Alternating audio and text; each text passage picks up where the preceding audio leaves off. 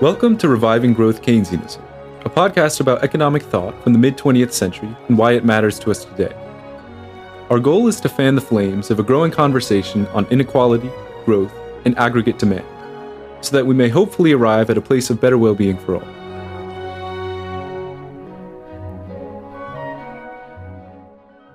Hi, I'm your co-host, Nick Johnson, and I'm coming to you today from the University of Chicago's Center for Spatial Data Science. My name is Chris Hong. I'm a PhD student at the University of Chicago Department of History, and I'm an intern at the Center for Spatial Data Science. And I'm your co-host, Robert Manduca, coming to you from the Department of Sociology at the University of Michigan. Thanks for joining us. Today we're joined by Jonathan Levy, author of Freaks of Fortune and a professor of U.S. History, Fundamentals, Social Thought, and the College at the University of Chicago.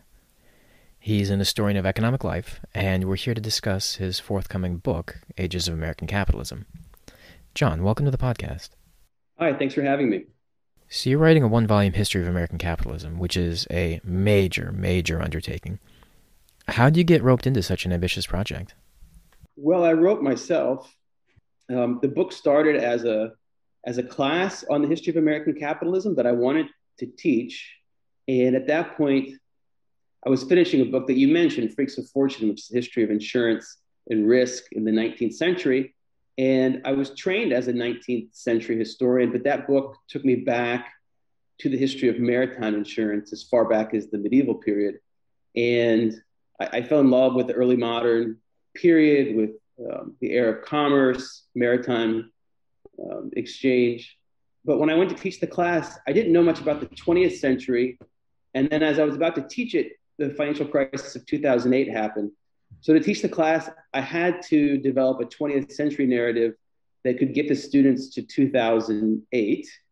And there weren't books that could do that to my satisfaction. And once I developed a possible version of that narrative, which reached back to the colonial American period too, I said, well, why not write it up as a short, punchy book?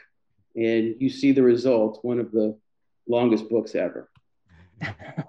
A length that's fully justified, I think. I think so too. I guess moving along to, you really opened the book with a hefty kind of theoretical conceptual section. And I wanted to ask you specifically about your definition of capital as a process. So not a fund or a physical thing, or even really a factor of production. So why do you take that approach in the book, and how does it help us understand American capitalism in the periods that you discuss? Well, I think implicitly, this is a point that could be debated, but I think implicitly for a long time now, when economists talk about capital as a factor of production, they're basically imagining a factory, an intermediate, or what's sometimes called an already produced good, a capital good that produces goods for consumption. And that conception of capital as a capital good or factor of production, as you said, it works. It's illuminating for industry, for the industrial sector.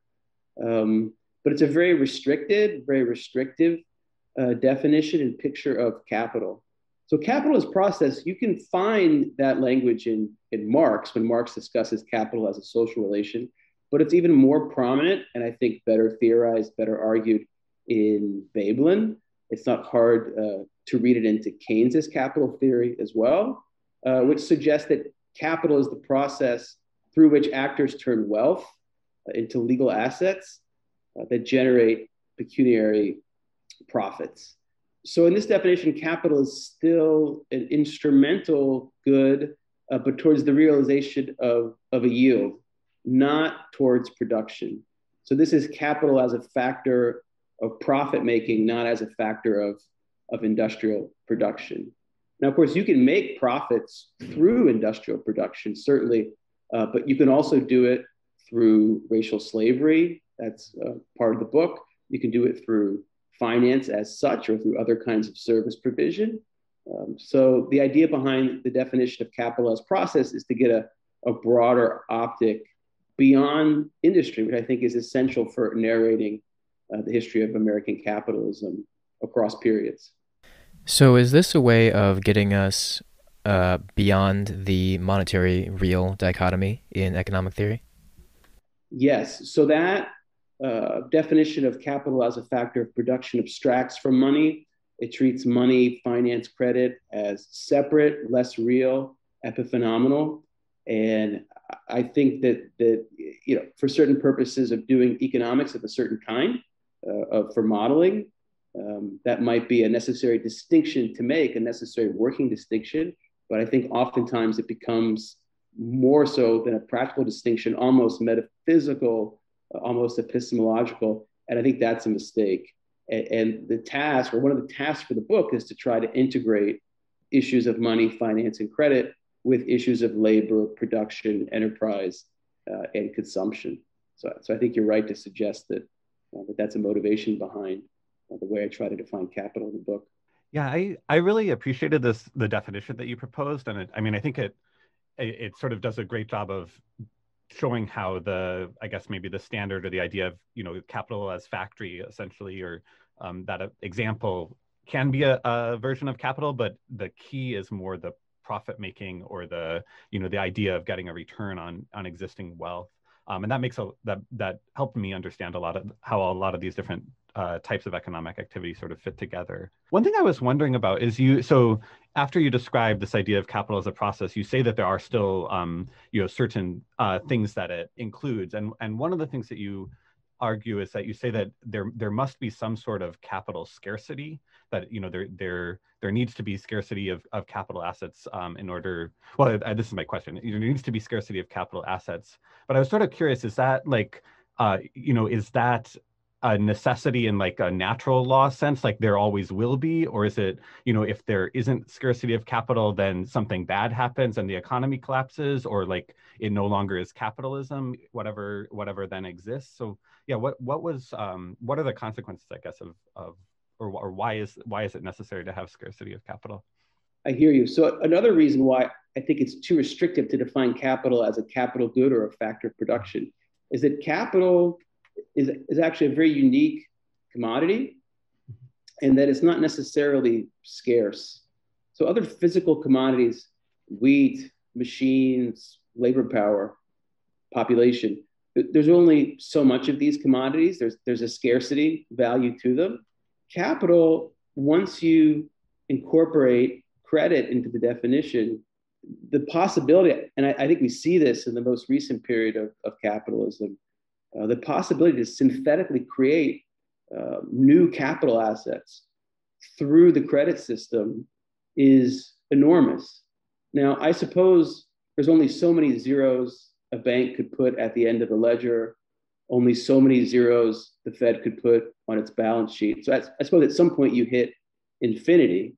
But I see capitalism, part of what defines capitalism as an economic system is it both leverages this capacity to create capital assets through the credit system, while also restricting their ownership and the benefits of their ownership to a particular class of individuals who are the owners of capital, capitalists.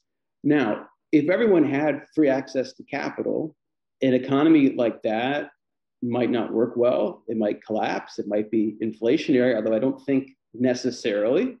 But I do think an economy in which everyone had free access to capital, we would have to give it a new name, because again, capitalism as an economic system to me depends upon vesting the scarcity value of capital in the hands of capitalists. There are a number of moments in the book where this point, I think, is placed in sharp relief. After the Civil War, the return to the gold standard, the Volcker shock is another moment in 1979 to 1982.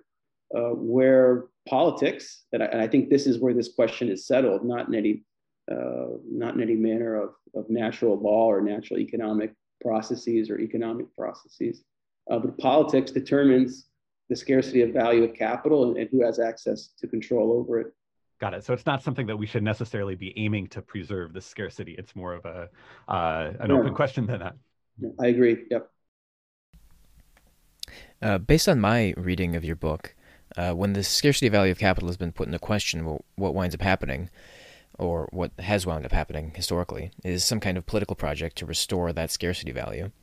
And in your book, those tend to be moments when we transition out of one age of capitalism and into another. hence the plural in your title, Ages of American Capitalism. So I'm wondering, what characterizes one age of American capitalism from another? How did you choose to periodize?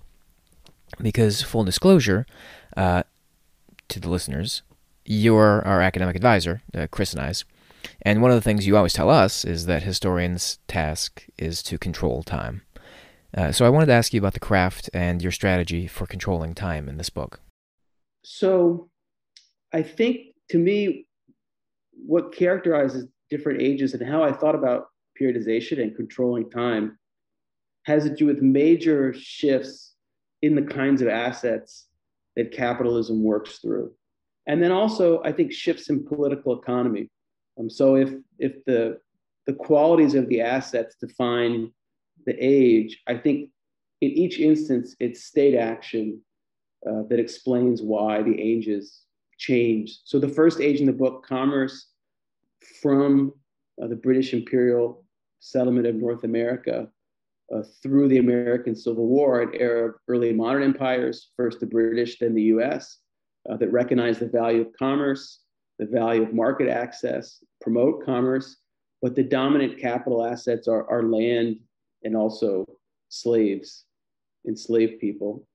The Civil War, I think the greatest moment of discontinuity in American capitalism, with the abolition of slavery, the abolition of slave capital, also achieved by the state, of course, during the war, which initiates both industrialization and also secures the scarcity value of capital through the gold standard, and also secures the age's two twin dynamics, both growth through industrialization, through the rise of industrial capital goods, as we were talking about earlier, the factors of production, and then also the volatile financial dynamics of the period, which culminate in the Great Depression.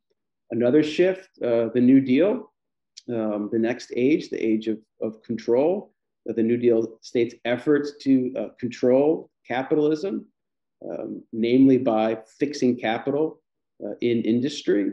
And then another shift in 1980, the age of chaos, a shift away from industry towards a more service-based economy, towards finance, achieved by the Volcker shock. And then I think in terms of the politics, best encapsulated by the Clinton administration's desire during the 1990s to facilitate a finance-driven global capitalism.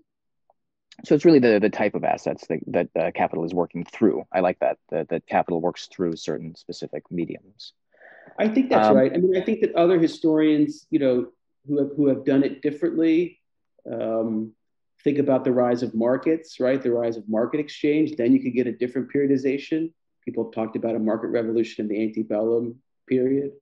If you think about industry or industrialization as such, some would focus on the late 19th century, do a break at the 20th century with the rise of giant corporations. I think the New Deal is generally understood to be a major break. And then the 1970s is another moment. And I think there I kind of included the 1970s within the age of control. Others would kind of maybe think of the 1970s as being part of a subsequent age. So these these moments get argued, and people have different touchstones they use to do it. But I think, again, as you said, it's when it's the quality of the different assets that get capitalized, I think this periodization emerges, quite clearly. I feel like every one-volume history of America is sort of always an implicit argument with every other one-volume history of America. And the periodizations you choose can say something about your theory, but also something about the stakes for the present. As you talked about, the inspiration for this book, it's 2008. So I was wondering if you could talk about some of the stakes of periodizing this way and placing the 70s in the age of control and starting the age of chaos with Reagan. Sure. I mean, I think that I don't want to characterize other people's books, but the kind of dominant narrative for American economic history, I think modern economic history in general, was a narrative of industrialization.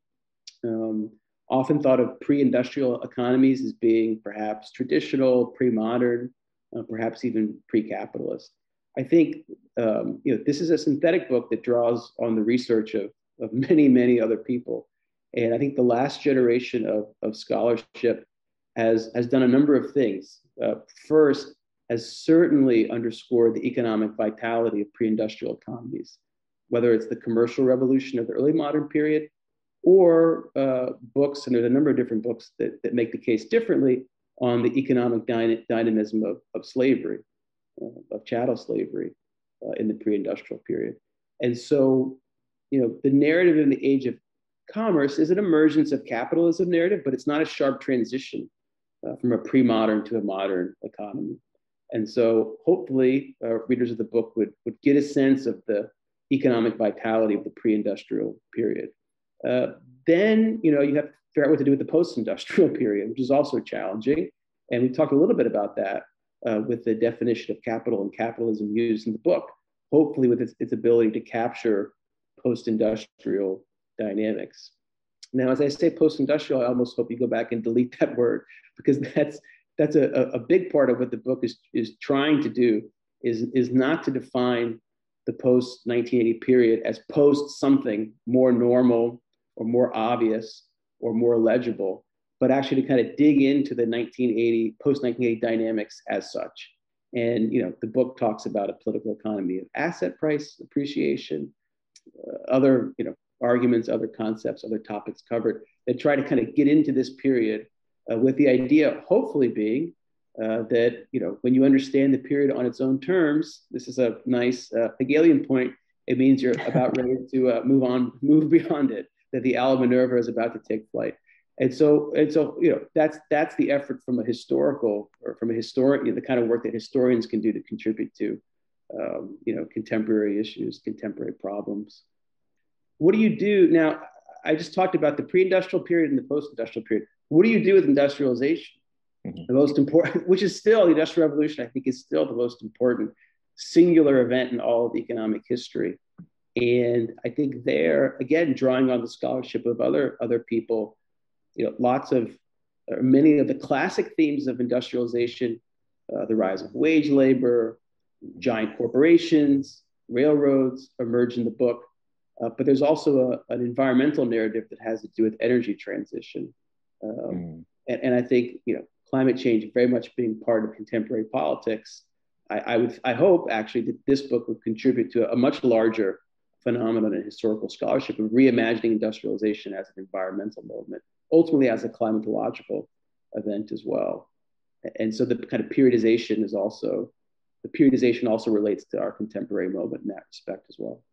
So doing away with any kind of fetish or nostalgia for the industrial age. Yeah. I believe that. Yeah. I believe that. That's a huge problem in our contemporary politics, is this nostalgia for the post-war period, nostalgia for industrial society. I think it's totally misplaced. There's no good reason to go back to industrial society. Do you want to go work in a factory, a dangerous, monotonous, which doesn't mean that you shouldn't respect people who did that and who do, but I don't think that should be our aspiration in terms of our politics. And so the issue is, how do we move beyond not just the post-war period, but also the period that I think we've been living in the last 40 years. And I don't think nostalgia is ever a very profitable political stance. This podcast is called Reviving Growth Keynesianism, and that's because we are, like you, inspired by Keynes, and we do have a kind of, or at least maybe I'll just speak for myself, we do have a kind of admiration for some of the achievements of the post-war, or the mid-century moment, the New Deal order. I put it is, it's like when Marx talks in the 18th Brumaire about the French Revolution and how they put on Roman clothes and spoke Roman phrases.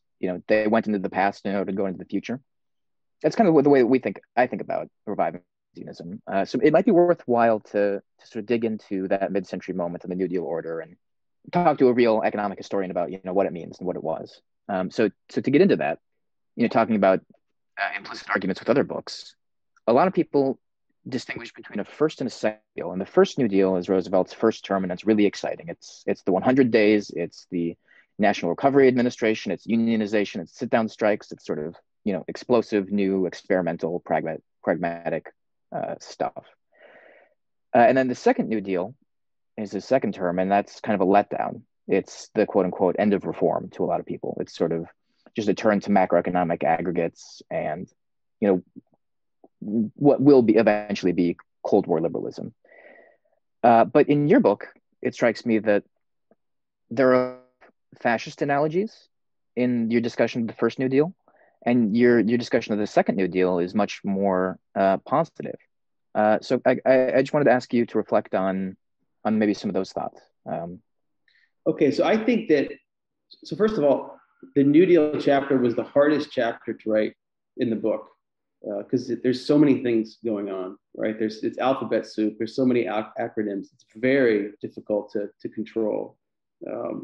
I actually think there's three moments. I didn't argue for a third New Deal because I thought that'd be even more confusing in the book. But as I see it, there's three moments. There's the first administration, the first 100 days. There are a number of, I think, quite radical measures that should be celebrated, namely FDR's decision to go off gold, which was a courageous decision, which reversed the slump.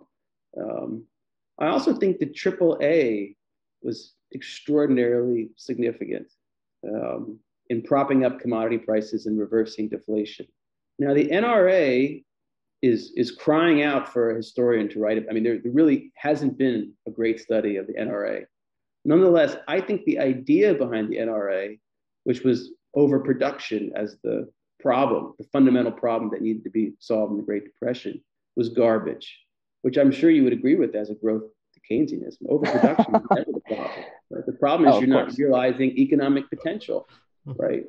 And the NRA was kind of a mess. It had good labor provisions, so it was on the path towards the Wagner Act, towards collective bargaining, so that was good. But I don't think it would have worked.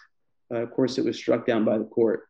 The second New Deal, I think, is more coherent intellectually. I think it has the most radical legislation in all the New Deal, which is the Public Utility Holding Company Act, which really comes after rentiers and all kinds of financial shenanigans occurring in capital markets and promotes the idea of a public utility, which is an idea we could use today in our politics. With that said, I see that second New Deal is consolidating what I call in the book income politics, which comes out of the late 19th century, which really sees the New Deal's central task as supporting pay, namely pay for white male breadwinners. And you can do that through income taxation and distribution. You can do it through collective bargaining. You can do it by supporting high wages. The New Deal could not solve unemployment in part because of the persistence of high wages, which made it, I think, that's a controversial claim. It's more coherent, but I don't think it's that radical. The third moment starts with the recession in 1937 and goes towards 1939. The recession within the Depression, which is caused by a dramatic fall in industrial investment. It's a uniquely industrial recession within the Depression. It didn't affect agriculture as much as it did the industrial sector. This is the end of reform narrative, as I read Brinkley's book called End of Reform, because there's a turn towards anti-monopoly and antitrust.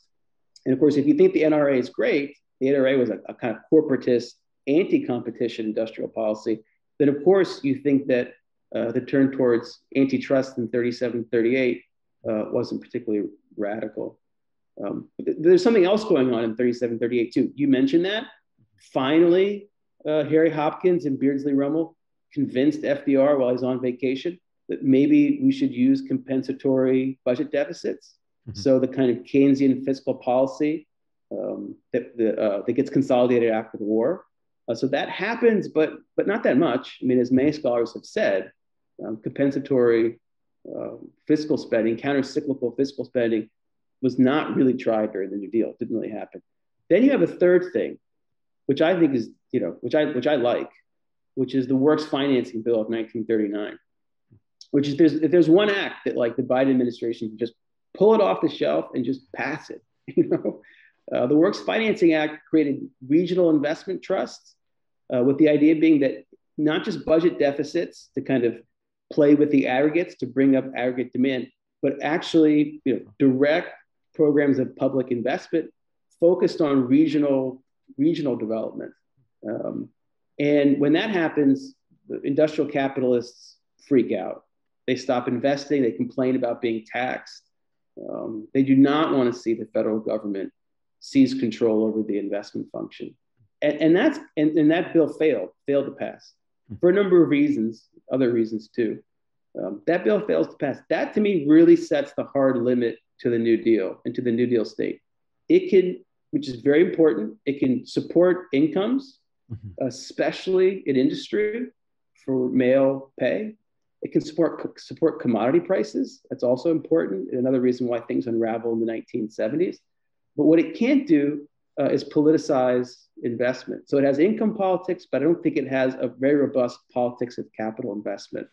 Now, World War II changes that because during the war, you do see the federal government through the Reconstruction Finance Corporation, through the Defense Plant Corporation, engage in public investment on behalf of the war. And so that question gets paused to some degree.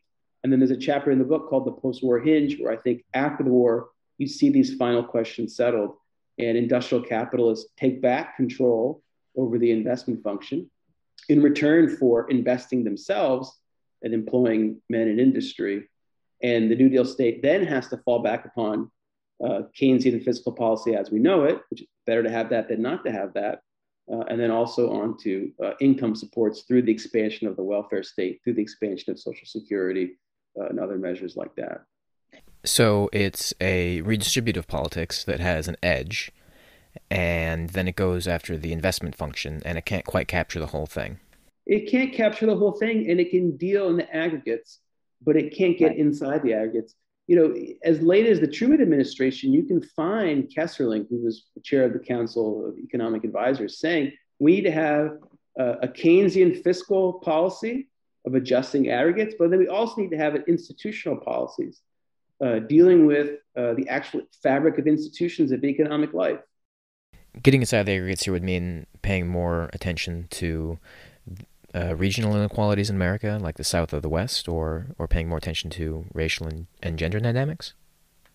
It would mean engaging in economic development, which would clearly mean shifting resources into underdeveloped parts of the country, rural areas, eventually inner cities. It would mean paying attention to relational inequalities having to do with race, gender, and sex, and not only thinking about distribution of income through male pay. And then third, I think finally, it would deal with corporate governance. So we know other, industrial economies coming out of the war. Germany is an example that people like to cite. I think it's a good example. Think about democracy and the restoration of democracy after World War II as enabling labor to have a seat at the table in corporate boards, to be part of investment decisions. Of course, there was a discourse within the American labor movement along these lines called industrial democracy. But instead, you get a very different kind of collective bargaining in the United States, which is built around adversarial bargaining over wages. So I kind of characterize that as also part of income politics, as opposed to incorporating labor into a politics of capital investment. So if it's not the state that fixes investment in the age of control, or at least not entirely the state, I think you point to corporate managers oriented towards long-term investment that are semi-autonomous from the owners of capital. They kind of sit between capitalists and laborers as they try to put capital on the ground, as you say. So how were they able to do that successfully, and what went wrong in the 70s? Well, this is a difficult moment for me, for my interpretation in the book, because as you know, I subscribe to Keynes' theory of liquidity preference, which says that all things being equal, we should expect owners of wealth to not invest long-term in production, to not take the risk of a long-term production in industry, but instead to store their wealth in liquid assets, whether for purposes of precaution, short-term speculation. And so I think what I call in the book, perhaps somewhat inelegantly, illiquidity preference comes out of politics. I think the war created a political situation in which industry had to be willing to employ men through industry and pay them relatively high wages, higher wages than they had in the past, or else the autonomy of industrial corporate managers would have been threatened politically. Could have been threatened by the state, could have been threatened by their stockholders. So I see this moment as kind of an exception to the rule for how we should ordinarily expect capitalists to behave. There's a political reason for it. I think another reason would be more sociological, that you, for the first time, you actually have trained a managerial class, Chandler's kind of visible hand people in places like Harvard Business School or Alfred Sloan at MIT, that actually have a kind of investment in production as such. They kind of want to see the factories work. They want to produce goods much more so than they want to make profits per se. So for me, it's actually an anomalous period. I think 1970s, much more so a reversion once you get into crisis, and we can talk about that if you like, but much more so a reversion to what you would normally expect after 1970, which is high liquidity preference among capitalists if you leave them alone to their own devices and their own preferences. I was wondering if we could pick up the idea of liquidity preference a little bit, because I think this is sort of, it's very central to your argument. And it's also, I think, a place where you depart from maybe certainly the like Econ 101 idea of investment, which would argue that left to their own devices, investors or capitalists will seek the highest return, and that because they're all doing that, as long as they're reasonably competent at it, you'll get sort of the ideal allocation of capital to the most productive uses. And so this is sort of the view is that you let capital move around because people investors are trying to maximize their returns. They'll assign it to the most productive investments, and we'll get economic growth, and things will be great. And you object very strongly to this view. And you in the introduction you say, like, if there's one thing that I'm arguing against, is this idea that free movement of capital will lead to great outcomes. And as I understand it, it's because you believe that actually the preference for liquidity will override the desire to maximize pecuniary returns. And that seems like such a small difference on the one hand, like the trade-off between a little bit more certainty versus a little bit more money, but it has such profound implications for capitalism and for your argument. So I was wondering if you could just walk us through that, both why people have this preference for liquidity, and then why it causes so many problems in terms of allocating assets. Okay, yeah. So Keynes's point, which I appropriate, in the book, is that all things being equal, the owners of wealth would rather store its value instead of parting with liquidity and taking the risk of a long-term investment in production. Now, I focus on two reasons for liquidity preference, or I distinguish between them. One is precautionary and the other is speculative. That is Keynes's language from the general theory. So the precautionary, liquid assets store value over time, so you don't risk losing value over time. You can hoard cash, which will do that, barring inflation. So to go back, why would you do that instead of invest in production? To go back to those factors of production. I mean, if you think about it, when you invest in a factory long term, it takes time. You have to part with cash, with money. You have to build a factory. You have to hire labor. They might go on strike. You have to sell a product. You have to find a consumer. You have to sell it above the cost of production to make a gain. In the meantime, the value of your capital, the factory, you use it up, it depreciates. It's a lot of work. It's a risk. So, I think there is a kind of rationality to what Keynes is suggesting here, that all things being equal, that many capitalists might want to play it safe, just hoard cash. Mm-hmm. So that's the precautionary. The second motive is speculative. Here, short term, buy an asset, a stock, a house, hope it appreciates in value in capital markets, sell it, make a profit through a capital gain repeat. So I guess just maybe sort of make 2 points to try to explain, why I see these dynamics as being prominent. First, and this goes back to an earlier point we touched upon about the scarcity value of capital.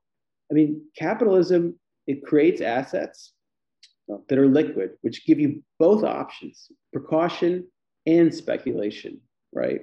So if you take today, the most liquid asset's a US bond. It stores value, but you can also trade it. You can cash it out for the next speculative strike, say in a stock market, emerging market, whatever. So liquid capital gives you both options, right? To store value through precaution and also to make profits speculatively. So what could be better than that? What could be better? This is the ultimate capitalist fantasy as I see it, risk-free profit making. Problem is, and I think this is another one of Keynes' essential insights, if you do that, it comes at the expense of production, of the kind of investment that gives you employment and the kind of investment that maximizes economic potential for wealth creation. So maybe two more kind of, okay, so why, that's the setup, but why would we expect it to be true? And let me just take maybe two more cuts at this. I mean, there's many cuts you could take, but just two. So first, as a historian, you have to ask the question, why in all of human history, millions of years, why did industrial revolution, modern economic growth arrive so late, right? Why didn't this happen earlier? And I think the answer from the perspective I've been laying out is that, well, owners of wealth store their wealth. Mostly they invested it in land, land being the most liquid asset before capitalism. It's also a store of power, in addition to being a store of value. And so, you wouldn't expect to see people who own wealth shift their wealth into things like industrial production. I mean, industrial capitalists are extraordinarily vulnerable once they make their investments. They're vulnerable to labor action. They're vulnerable to the dynamics of markets for their products. It's very risky to part with liquidity, and it's very uncertain to make these kinds of investments. And so I think all things being equal, Keynes is right. You shouldn't expect owners of capital to do that. And when they do it, it's one of two things. Either it's a weirdo, right? Like Henry Ford, who, was a sort of tinkerer, a producer himself. He loved industry, didn't really care about finance or money. Maybe he didn't really care about profits that much either. Someone like Ford, or you need a real bastard, who just lives to exploit wage labor, like a Henry Frick. These people exist too. Or second, you would need states, you would need politics to force capital investment into the kinds of production that yield the most benefits for a society at large. And if you don't have one of those two things, a kind of, I think, unique psyche within the capitalist class, or states that force capitalists to act in particular ways or take on the role of investment themselves, what you can expect is liquidity preference. You can expect hoarding, or you can expect, financial speculation, with the idea being that, this fantasy of risk-free profit making, which is, very much part of our capital markets today. And so, looking at the history, I think that these points are borne out quite well. Just to kind of add on to that, I guess taking this concept of, the risk-free return and Keynes's theory of liquidity preference into some of the more empirical material that you present in the late 70s, early 80s, the so-called magic of the market, it strikes me that you also leverage, I guess, the concept of transactional liquidity in these internationalizing capital markets to describe the rhythms of the credit cycle, and especially moments of crises, where this assumption that there will always be a buyer at the other end for your asset, for you to convert your assets, that assumption kind of evaporates in these moments of crises, and suddenly, like, the market disappears, right? Assets can no longer be priced. I was wondering if you could speak a little bit more about, the magic of the market that so characterizes this period. Yeah, so there's one point here which is quite theoretical. I hope it's not too abstruse, but oftentimes liquidity is associated with money or equated with money. And I think that's actually not right. I think liquidity has to do with the ability to store value. And the most liquid asset, the relatively most liquid asset, is the asset that can store value, which relates to the point of in a pre-industrial economy, land being a liquid asset. You couldn't sell land necessarily.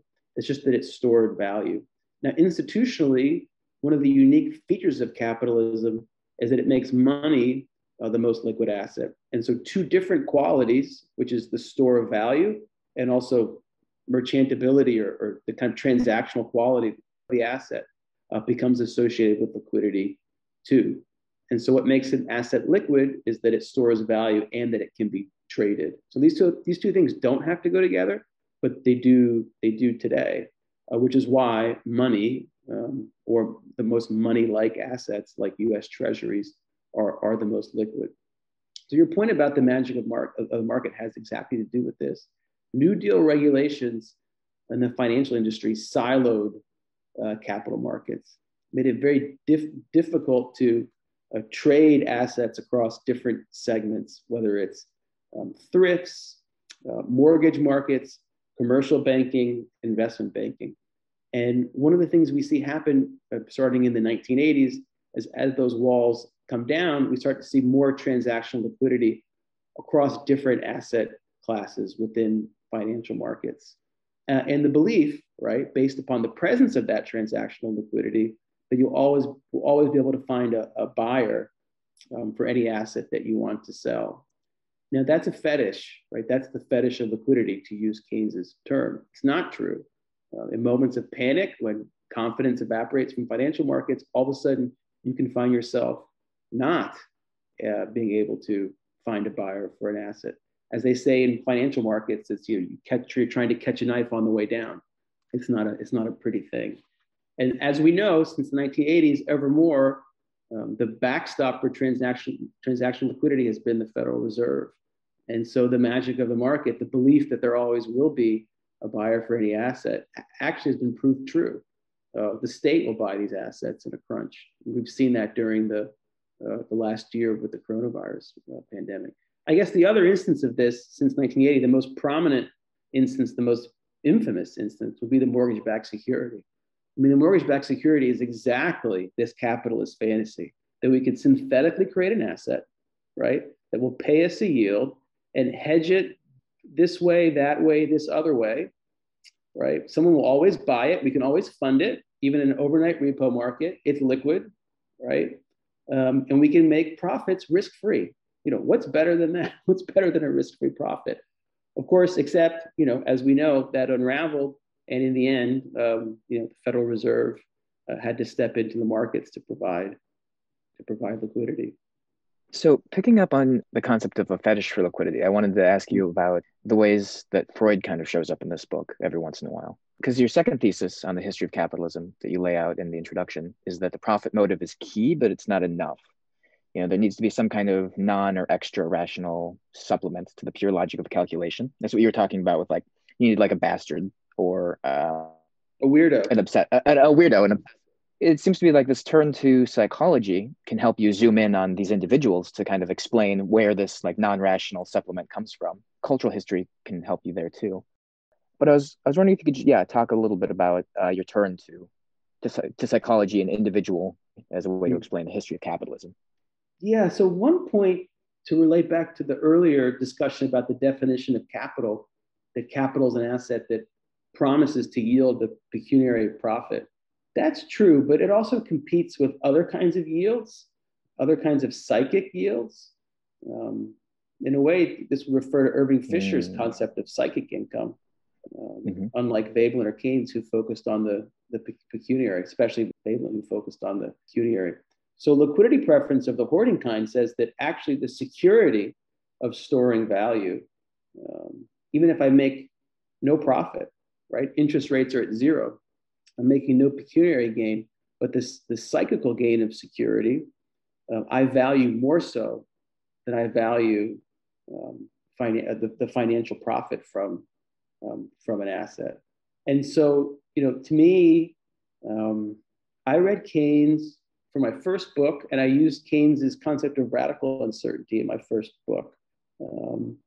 But it was really for this book that I got deep into Keynes. And when you read the general theory, it's quite striking. Of course, perhaps the most important, this is your subject, Nick, but perhaps the most important critique of Keynesian macroeconomics, the sort of post-war MIT variety, was that it wasn't micro-founded. It didn't have micro-foundation. And of course, when you read the general theory, it's nothing but micro-foundations. It's nothing but micro-foundations. It's just propensity. And psychological laws. And that's it. That's all it is. It's nothing but propensities, motivations at the micro level of individual psyche.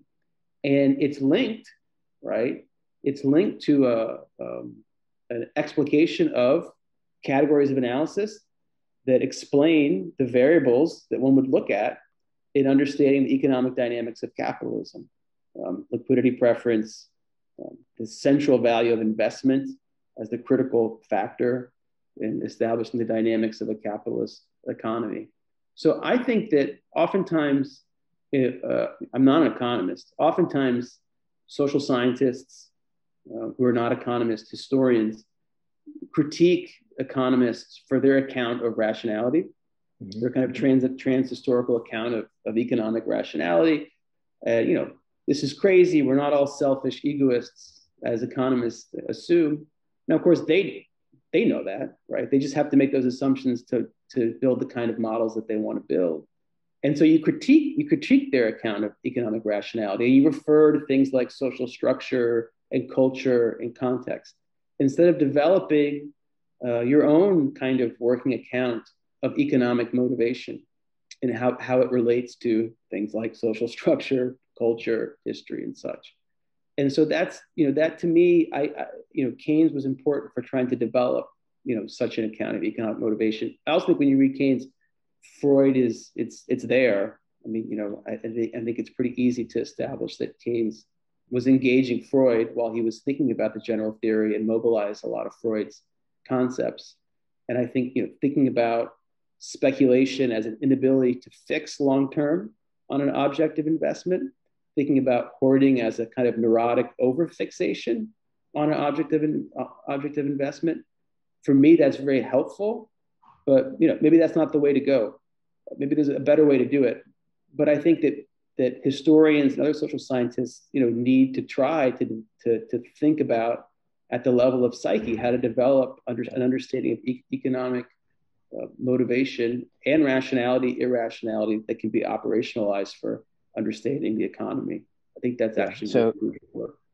We're definitely gonna put a link to that paper of yours exploring the connection between Freud and Keynes in the show notes because it's great. So psychology then for you is a way of kind of like sublating or like dialectically incorporating sort of economic history that is perhaps a bit too rational, but then with the concerns of cultural, social, political historians who want some contact with that stuff, but don't want the trans-historical logic of rational actor theory.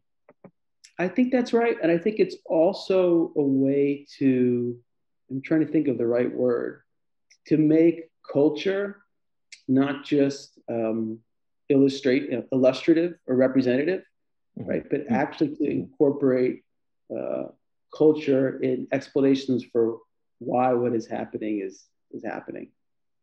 Yeah. So I was reading Kindleberger just the other day, and he says that one of the most important things that explains, and this shows up in Barry Eichengreen's work as well, why central bankers do what they do is the way that they remember the previous crisis. So that historical memory is it's an economic fundamental because it determines behavior, the kind of narratives that you understand yourself to be a part of. Yeah, I think also, that to kind of maybe jump back a little bit to the Lucas kind of critique of Keynesianism for not incorporating expectations. Now, of course, Lucas refers to rational expectations. I might drop the rational, but I think the way that they think about expectations as being, really central to the dynamics of a capitalist economy, I think is extraordinarily fruitful. There's all kinds of ways that, sociologists, I think of Jens Beckert's work is working on this as well. There's all kinds of ways that I think that disciplines across the social sciences can engage the problem of expectations.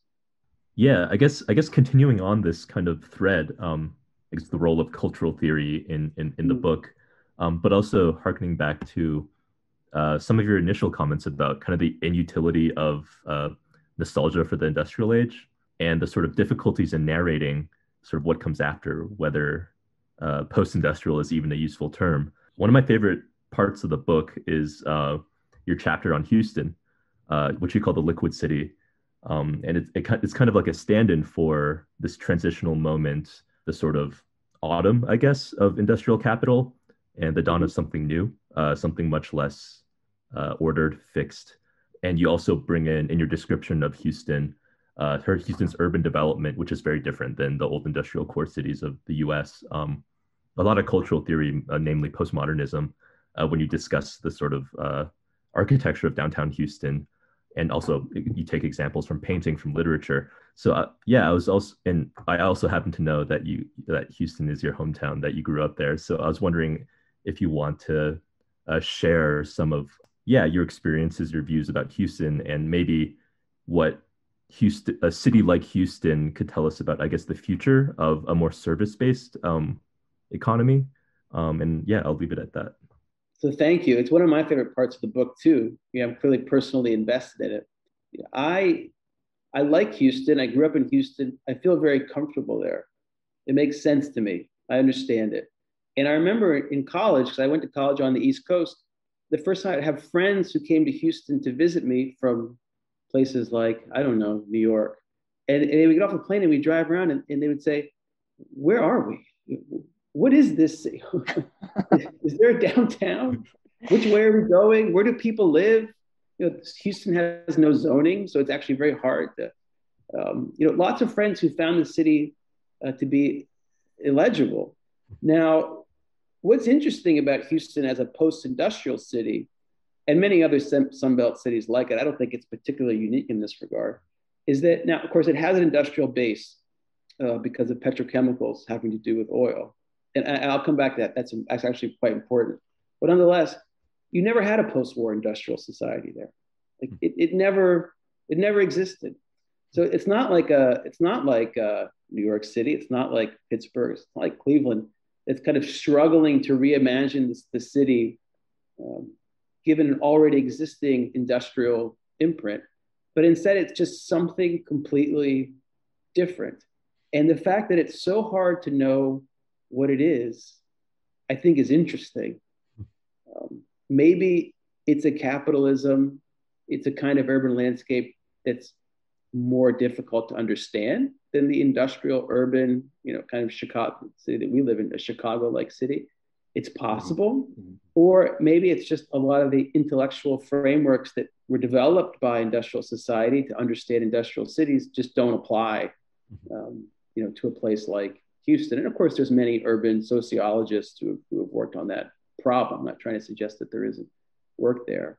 But in any event, trying to understand how Houston works economically through services, through finance, through real estate, how it disrupts and transformed what I think is the central institution of industrial society, the male-female breadwinner, homemaker family.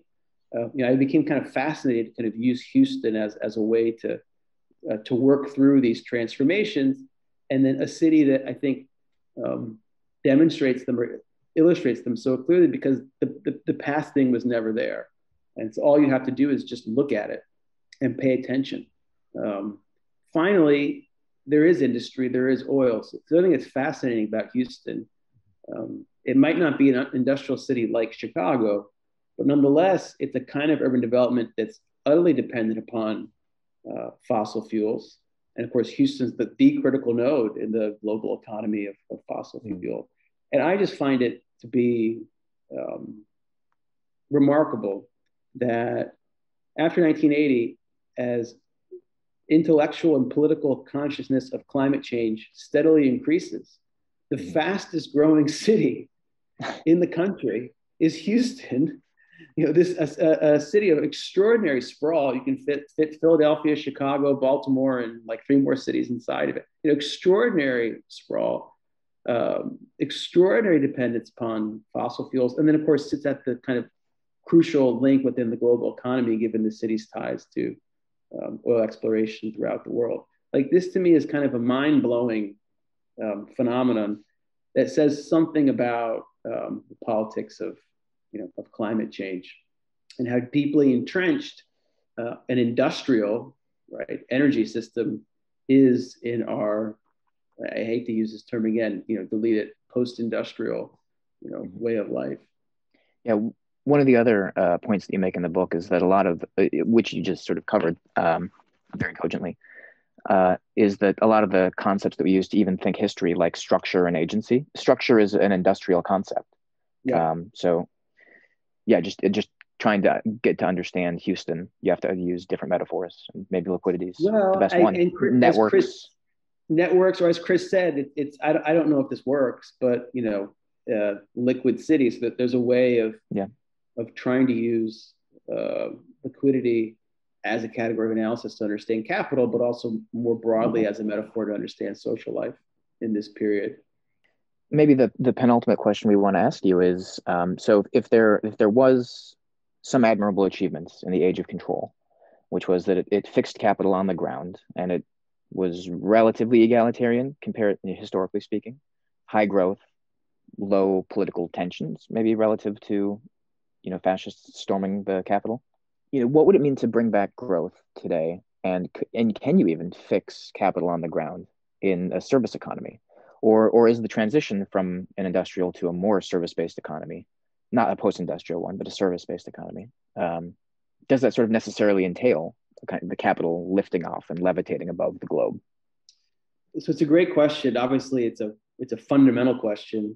I guess where I'd start, if you want to be not nostalgic, but if you want to appreciate the merits of the post-war political economy, I would start exactly where you did with its ability to fix capital on the ground, right? To hold it still for long enough periods of time where society at large can get things out of capital that it wants.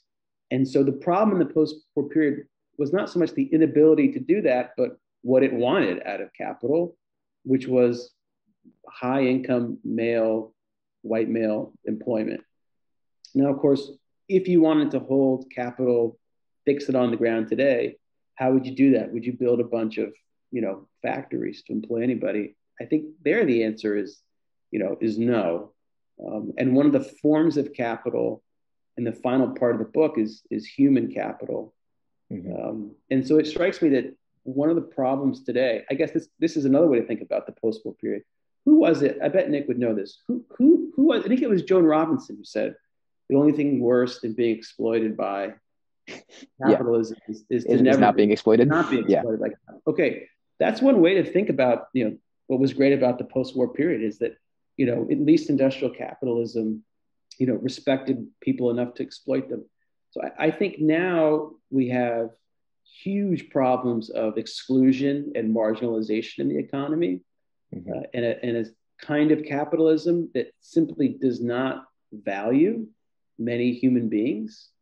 And so I think part of the answer has to be to change that.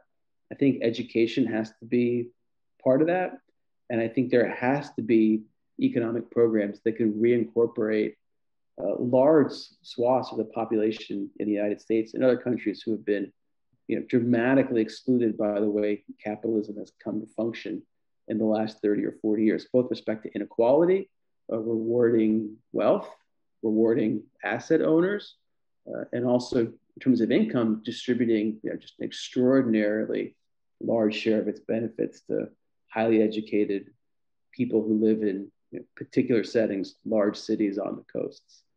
So that has to be part of the answer. And again, I don't think it's fixing capital in terms of building factories per se, but certainly it has to do with infrastructure. It has to do with large scale projects of that kind, and then finding ways to value people.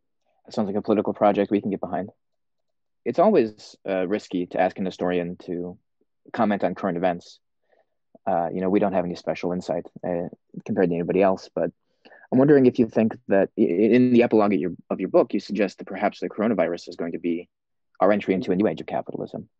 So is this an opportunity, or is this just going to be more of the same in your mind?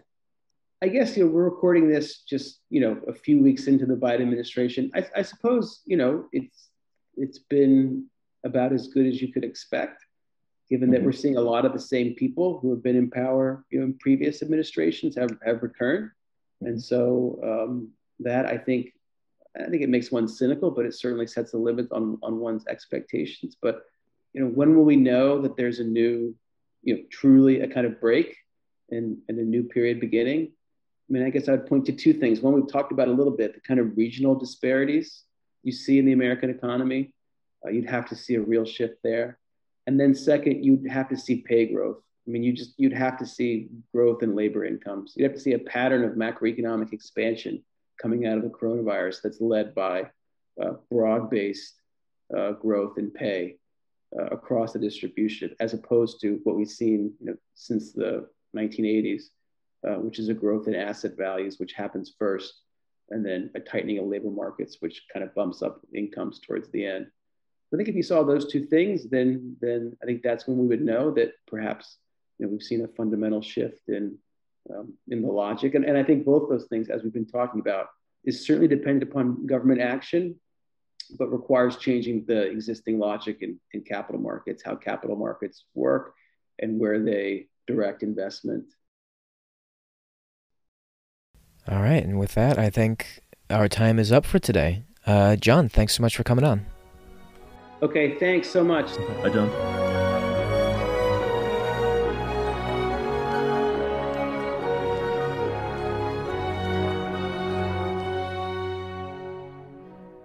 Reviving Growth Keynesianism is produced by me, Nick Johnson, with assistance from researchers Jackson Overpeck, Sophie Stuckenberg, and Rohan Venkat. The podcast is supported financially by the University of Chicago Program for Professional Advancement and Training for Humanists and Humanistic Social Scientists, the Mike Rowe Metcalf Internship Program, as well as the University of Michigan UROP Program. If you enjoyed this discussion, please follow us wherever you subscribe to podcasts, and consider leaving us a positive review, which will help us connect with more engaged listeners like you. More information on our ideas can be found at revivinggrowthkeynesianism.org. There you can also find our Patreon. We would greatly appreciate if you chose to support us. All donations allow us to put out more content for thoughtful listeners like you.